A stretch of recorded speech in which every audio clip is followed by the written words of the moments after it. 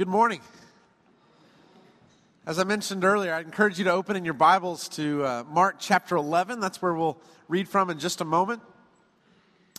But I want to reflect back on Easter Sundays in my past. We'll celebrate next week. I just remember so vividly being excited to wake up Easter morning, going to church, of course, as a preacher's kid. And there was usually pastels laid out for us to wear, to church that morning. I remember Easter egg hunts that would happen. But what I don't remember are the Sundays that happened before Easter Sunday.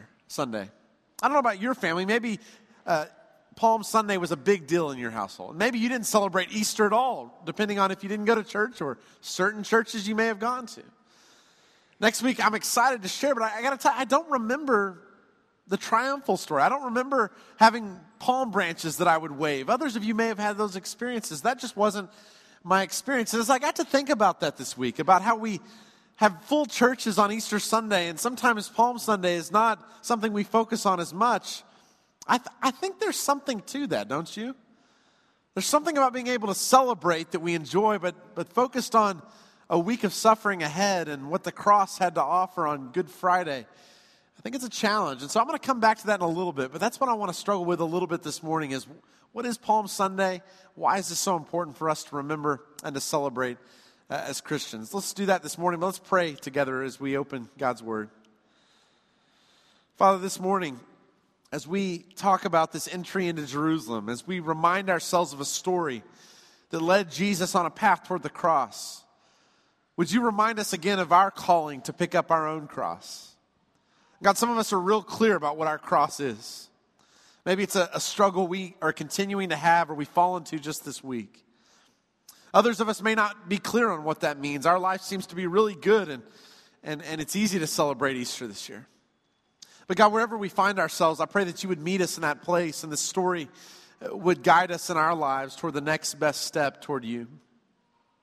This morning, God, I pray you'd pour through me the gift of preaching so that Christ would be formed in our hearts and in our lives, and that the cross might be our path as a people.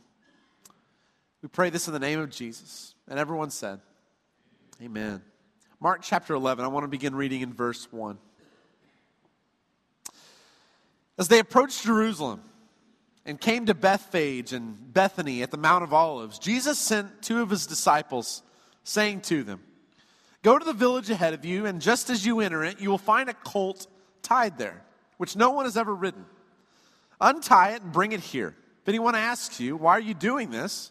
say, 'The Lord needs it, and we'll send it back here shortly.' They went and found a colt outside the street, tied at a doorway. As they untied it, some people standing there asked, 'What are you doing untying that colt?' They answered as Jesus had told them to, and the people let them go. Well, when they had brought the colt to Jesus and threw their cloaks over it, he sat on it. Many people spread their cloaks on the road, while others spread branches they had cut in the fields. Those who went ahead and those who followed shouted, 'Hosanna! Blessed is he who comes in the name of the Lord. Blessed is the coming kingdom of our father David. Hosanna in the highest heaven.' Jesus entered Jerusalem and went into the temple courts. He looked around at everything, but since it was already late, he went out to Bethany with the 12. Now, Jesus is a Jewish man who grew up going to synagogue. He was raised in a context in Palestine, the land that had been promised to Abraham, that's under the rule of another nation. Israel's not in charge. Caesar is in charge. The Roman Empire is over this land. And that has to be disappointing to these people who had been promised land long, long ago, and now they are now out of exile, yes, but they're still living under enemy rule. And so Jesus rides into Jerusalem in the midst of this context. And it's important for us to know that because there is another king on the throne. Tiberius Caesar is the emperor over all the Roman Empire at this time. And there are some rulers that are ruling over the area that Jesus is in. Herod is one of those rulers. Pontius Pilate is another one you might know from the story as it progresses through Holy Week leading up to Easter. But as Jesus rides in, there are expectations that the Jewish people have. And a lot of that comes from the prophets that had promised a day when God would return and do something big for his people. And there were mentions and hopes about a Messiah that would one day show up. And I'm sure there were many different expectations about what that word Messiah meant. It just means anointed one. What would the anointed one look like? What can we expect when the Messiah shows up?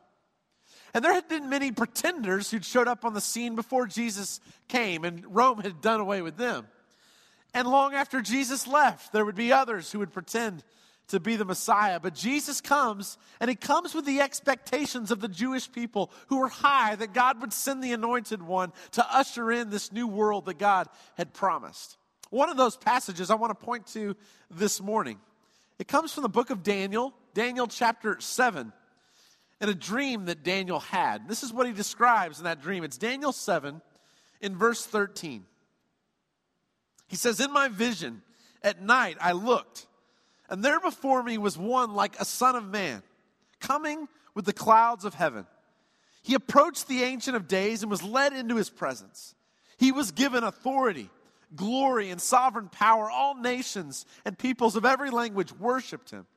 His dominion is an everlasting dominion that will not pass away, and his kingdom is one that will never be destroyed." Now, you noticed a phrase at the beginning of that, didn't you? The Son of Man. And so they had these hopes about a Son of Man who would come, who would establish his reign, a dominion that won't pass away.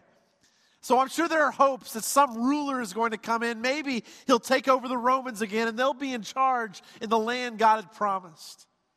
And it's interesting because right before Jesus rides into Jerusalem, in the chapter before, in Mark chapter 10, he picks up on the phrase from Daniel chapter 7.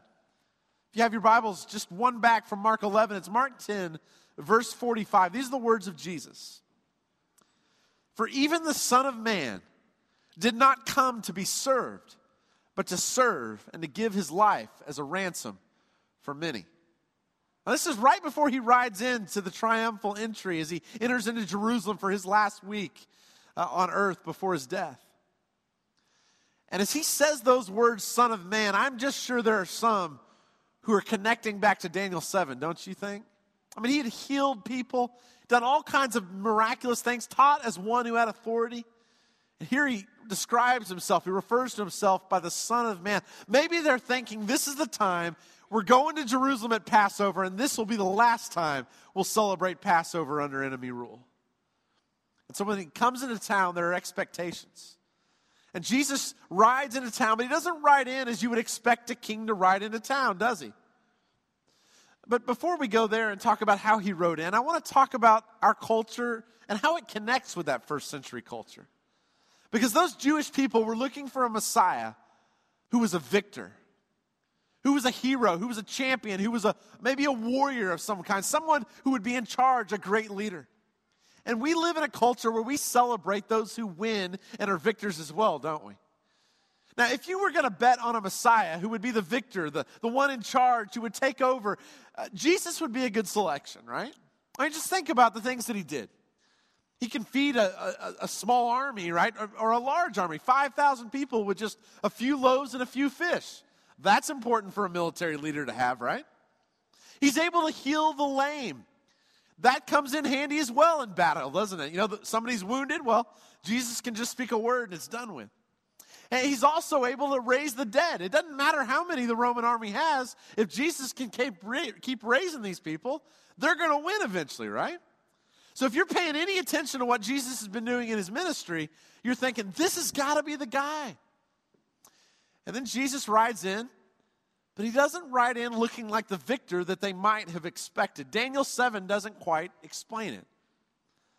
But this desire we have to win, it's clear from an early age we have this desire to back the winning team, to be a winner ourselves, isn't it? I mean, just yesterday, we were on the soccer field at Celebration Park, which, by the way, that is something, right? I mean, there are kids all over the place, and our kids were playing soccer. We've got a 3-year-old girl, Addison, who was playing in her first game, and she scored a goal on the wrong goal, but she scored a goal and had a great time doing it. And but my son, he was playing in the game after, and I'm coaching for him. And it's amazing. At this level of soccer, they're not supposed to keep score. The referee doesn't keep score. Coaches don't. But I'll tell you what, those kids knew exactly what the score was, right? The parents were keeping score with tally marks. And, we get caught up in this because we're taught from an early age. We want to win. We want to be on the winning team. And the Jewish people were no different. They wanted to be on the winning team. And it looks like they're backing the right champion, doesn't it? This must be the Messiah. You would think the same thing too. But then in Mark 11, he doesn't quite ride in the way we'd expect him to. Now, Jesus isn't the only one riding in to Jerusalem this week. This is the Passover story. All kinds of people are coming to the city. But there was another ruler, another king, you might say, named Pilate, who would have been making a similar journey into the city that same week. Because Pilate's job during the Passover was to make sure that peace was maintained so that Tiberius Caesar wouldn't get upset at the helm in Rome. And so he's going to ride into Jerusalem. He lives in Caesarea, about 50 miles away from Jerusalem. And he's going to be riding in, and you can bet there's some similar things that happened to Jesus that would happen to Pilate in that story.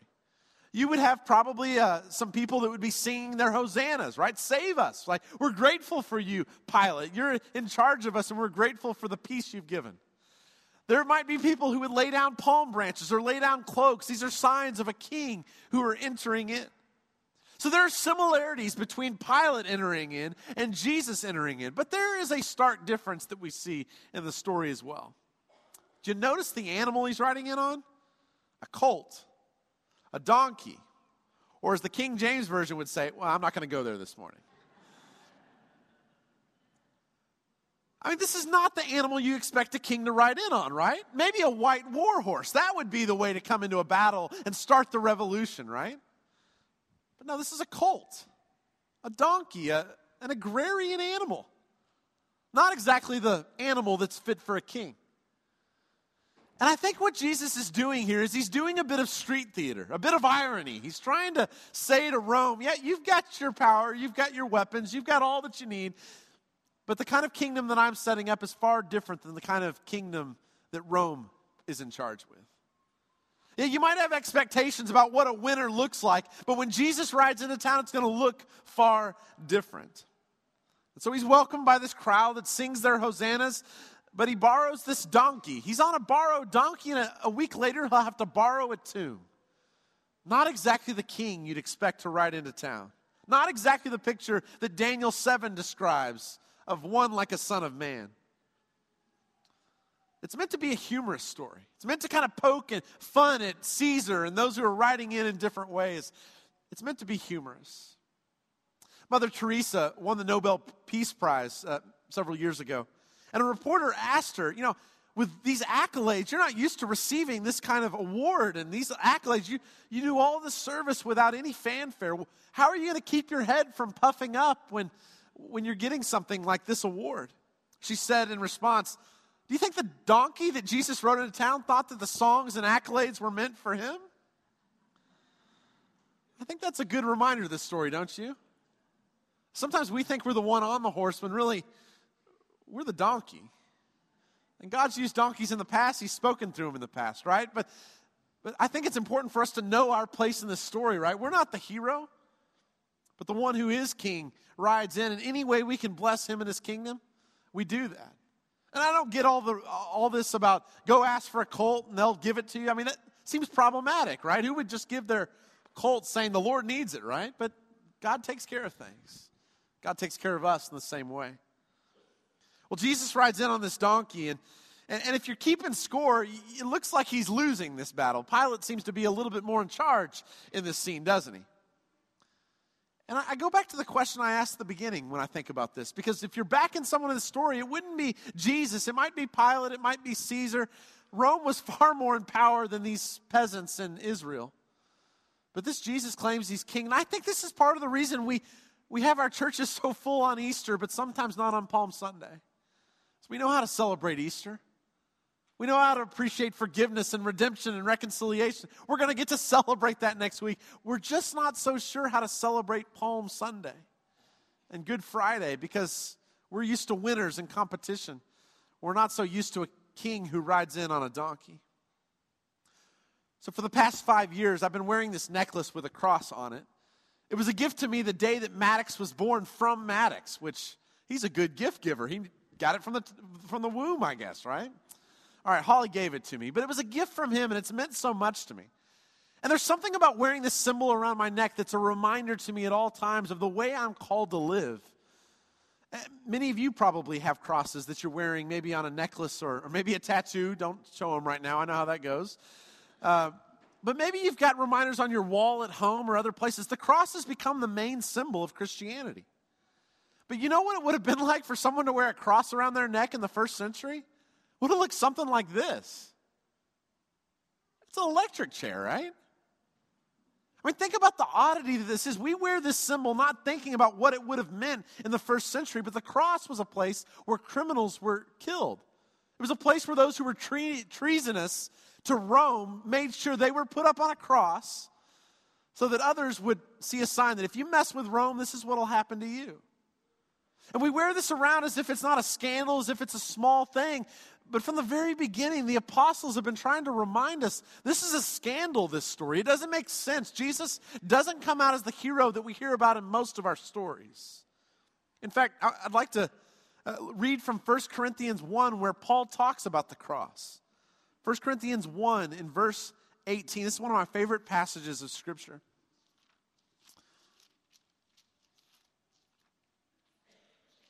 He writes, "For the message of the cross is foolishness to those who are perishing, but to us who are being saved, it is the power of God." And then if you drop down to verse 22, 1 Corinthians 1:22, "Jews demand signs, and Greeks look for wisdom. But we preach Christ crucified, a stumbling block to Jews and foolishness to Gentiles." And Paul's trying to say at the beginning of his letter, you all are committing to a symbol and a story that's going to sound so foolish to the world around you. But if you don't understand the story, if you've not given your life to this, it's a bit odd, isn't it? Even if after you've given your life to the story, it's odd. We serve a Messiah who didn't take over, who didn't have all this power on earth. He died. He walked the path of suffering. He suffered a great deal on our behalf. And that's not exactly the story that you tell your grandkids about your life, not the suffering story. You tell the story about resurrection. But each year we're reminded on Palm Sunday that we serve a Messiah who wasn't just resurrected, he had to die and be buried before he could come out of the tomb. And I think it's vital that we remember this. Paul writes a little bit later, or in a different book in Galatians, about the cross. Galatians 3, he writes a few other words about this. Galatians 3, verse 13. Says there, "Christ redeemed us from the curse of the law by becoming a curse for us. For it is written, cursed is everyone who is hung on a pole," or hung on a tree is another way to translate that. That's back from the Old Testament. It's clear. If you hang on a cross, if you hang on a pole, you're cursed. But the very one who took on our sin, Jesus Christ, who came down from heaven, God himself, fully God, fully man, was willing to die on our behalf and take on a cross for every single one of us who are here today and everyone who's ever lived. See, the cross is a scandal. It's a stumbling block for those. To Jews, they were looking for something else. To those who are the Gentiles, they would look for something else. In our culture, we look for something far different than someone who ends up dying. But here is Jesus. And the same crowd that yells Hosanna the week before, just a week later, is going to be yelling from their same lips, "Crucify him, crucify him." What kind of Messiah is this? Not exactly the one we'd expect when we read Daniel chapter 7, but if you look at Isaiah 53, it's a story about Jesus that looks a little different. I think that's the story he's picking up on. So you'll see on the screen right here, this is a graffiti, the oldest graffiti we can find from the first century in the Roman Empire. Or not the first century, but close to. It's a picture, it's actually kind of a political cartoon making fun of Christians in the early centuries. It's what you can see, kind of a guy with a donkey head who's on a cross. And the words there actually say Alexamenos, which is a good Roman name. Alexamenos worships his God. It's a word of irony. It's a word of trying to mock Christians to say, do you guys realize who you worship? You worship the one who died on a cross. How could you think that's God at all? Our gods are much more powerful than that. Look around us. Look at Rome. We're in charge. And you worship this donkey of a man? Why would you do such a thing? And so when we're mocked and at times in our culture, we don't feel as if the Christian story is a story that's honored in the same way it has been in other places. This is not a new thing. From the very first few centuries, there have been people who've tried to mock Christians to say, how could you worship such a God? And when we wear these crosses around our neck, that's what we're proclaiming. Yeah, we worship the guy who died. And there's more to that story. He's the God who's resurrected, but he died first. He underwent all that shame on our behalf. Translated, this is basically, those Christians, they're just a bunch of fools.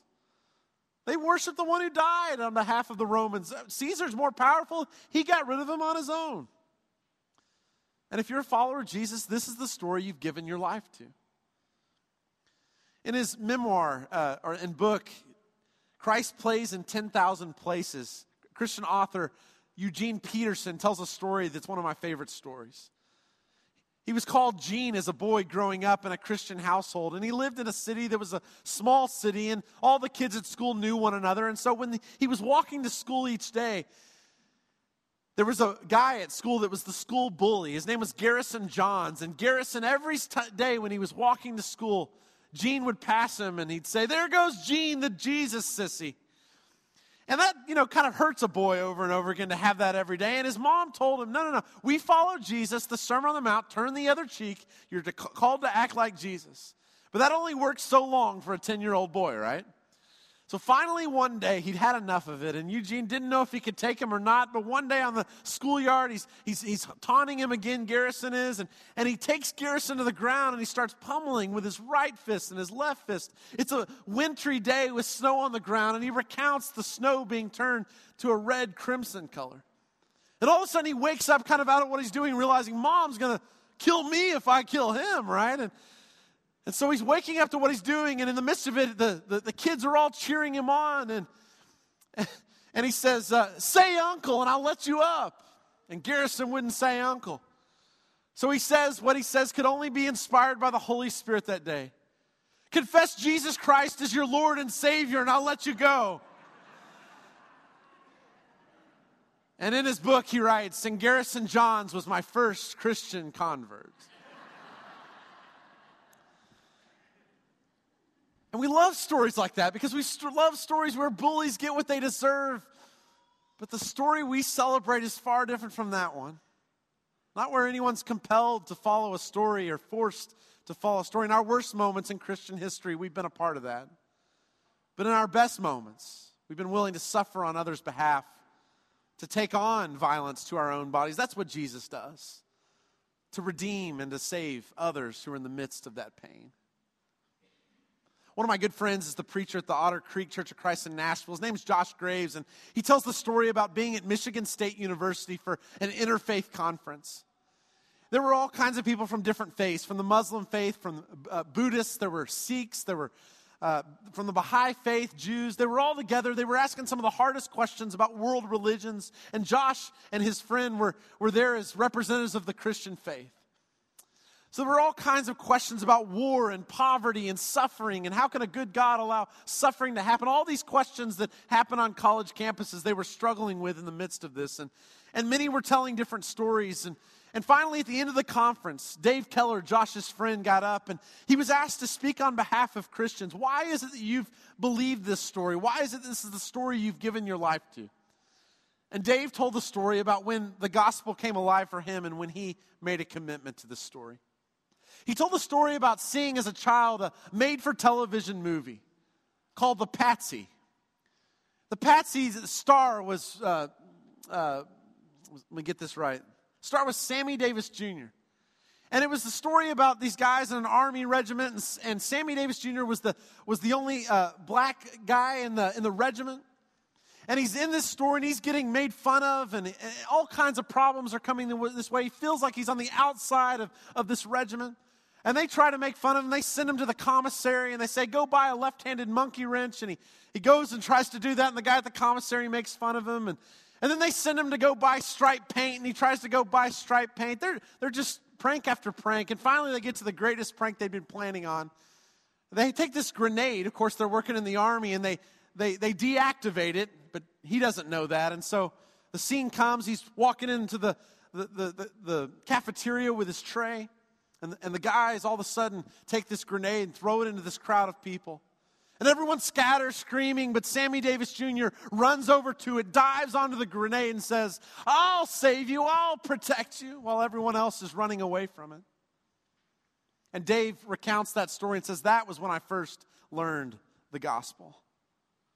What I learned was the story of the gospel, the good news, is that Jesus and all who follow him are called to love those, whether they're their friends and their enemies, to give up their lives for the sake of others." That's a compelling story. Not the story that we hear in our culture so often of trying to be a part of a redemptive violence story or trying to say we can be the heroes who take on the world. No, the story of Jesus is one where we give up ourselves, where we actually follow the path of the cross, trusting that God will resurrect us one day. That's the good news. Next week, we're going to celebrate Easter. And there's a lot of good things to celebrate with Easter. I'm so excited about next week. I'm excited about the message that I get to share with you. But the cross is not just some way we receive salvation and then we celebrate the empty tomb and that's it. The cross is actually the way of life that Jesus taught us to live. It's not just that he did it so that we don't have to. When we wear this cross, it's a reminder that we're willing to take up our cross and follow Jesus no matter what it may mean. Some of us have borne a cross. We've bared a cross that is too much than we can bear ourselves. We need a community to walk beside because we just can't do this alone. That's what this church family is about. It's not that we're all a perfect group of people, but to say we need each other to get through this life together because we struggle. For some of you, this Easter is going to be an important Easter. Because this last year, maybe you've lost a loved one. And you need the reminder of the empty tomb so that you can be reminded that God is still going to resurrect things in the end and restore it back. Or maybe you found out about a chronic illness, or maybe you've been living much longer than a year with a chronic illness. Maybe this Easter is a reminder that you're going to get a resurrected body one day. That one day things are going to be far different. Or maybe there's been a sin struggle in your life. And maybe you need Easter more than ever before because you need to be reminded that every sin that's been committed, Jesus has taken that on himself, that he's taken that curse, he's forgiven us of our sins, and we get to live a new life through him. But the only way we get to celebrate big at Easter is if we acknowledge the depth of the cross and the suffering of Jesus as well. Because if we think our sin is just a small thing that God has to forgive, we'll have a little bit of joy at Easter. But if you acknowledge the depth of your sin, how far you've been broken and how far you've broken others' lives as well, that you've been a part of the brokenness of this world, all of a sudden you realize that Easter is a huge thing, and the celebration that comes with realizing new life is huge, isn't it? And that's what I hope for us. It's not that we just celebrate Easter without celebrating Good Friday, without realizing what Jesus gave up, but that we realize what Jesus was willing to give up, that we bear our cross with him, so that we can also celebrate resurrection in a whole new way this coming Sunday. So how many of you are in this week? Into reminding ourselves of the story of the cross.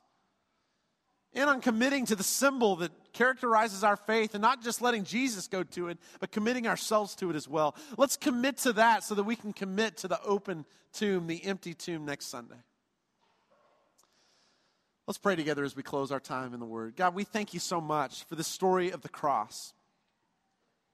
God, I thank you that this story of the cross doesn't just allow a place in for those who've had a perfect life or who seem to win at everything in culture and in everything in their lives. God, for those who are broken, who feel like they're not enough, God, the people who are at the end of their rope, those are the people who are blessed. That's what your Beatitudes say, God. The poor in spirit are blessed. And that's upside down in our world. We want to be with the winners, God, but your son Jesus walked beside those who struggled. And we want to confess our own struggle this morning. God, some of us need to confess a struggle with sin we need to be freed of that, God, and have your Holy Spirit live in us and move in us to bring forgiveness and redemption to us. Others of us have had sin happen to us. With things that aren't our fault, people have caused harm to us, God, and we need good news. We need a community that will walk with us to new life and help us as we struggle along. God, others of us are in a great place this morning, and thinking about the cross is really not what we came in for, God, but we are reminded that good news comes with the bad news, that it was the cross that comes first, that Friday precedes Sunday. God, this week as we look forward to Easter, help us to live into the suffering of the world, to pray with those who mourn. We realize you're a God who comforts those who mourn. God, so we thank you for the God you are, that Jesus was a man of sorrows, that he was scarred and for our iniquities, God, he was beaten so that our sins could be forgiven. And we give you all glory and praise and honor for the plan that you've had, God, and the way it continues to bring life today. I thank you so much for Jesus, and I thank you for your Holy Spirit. It's in the name of Jesus that we pray. Amen.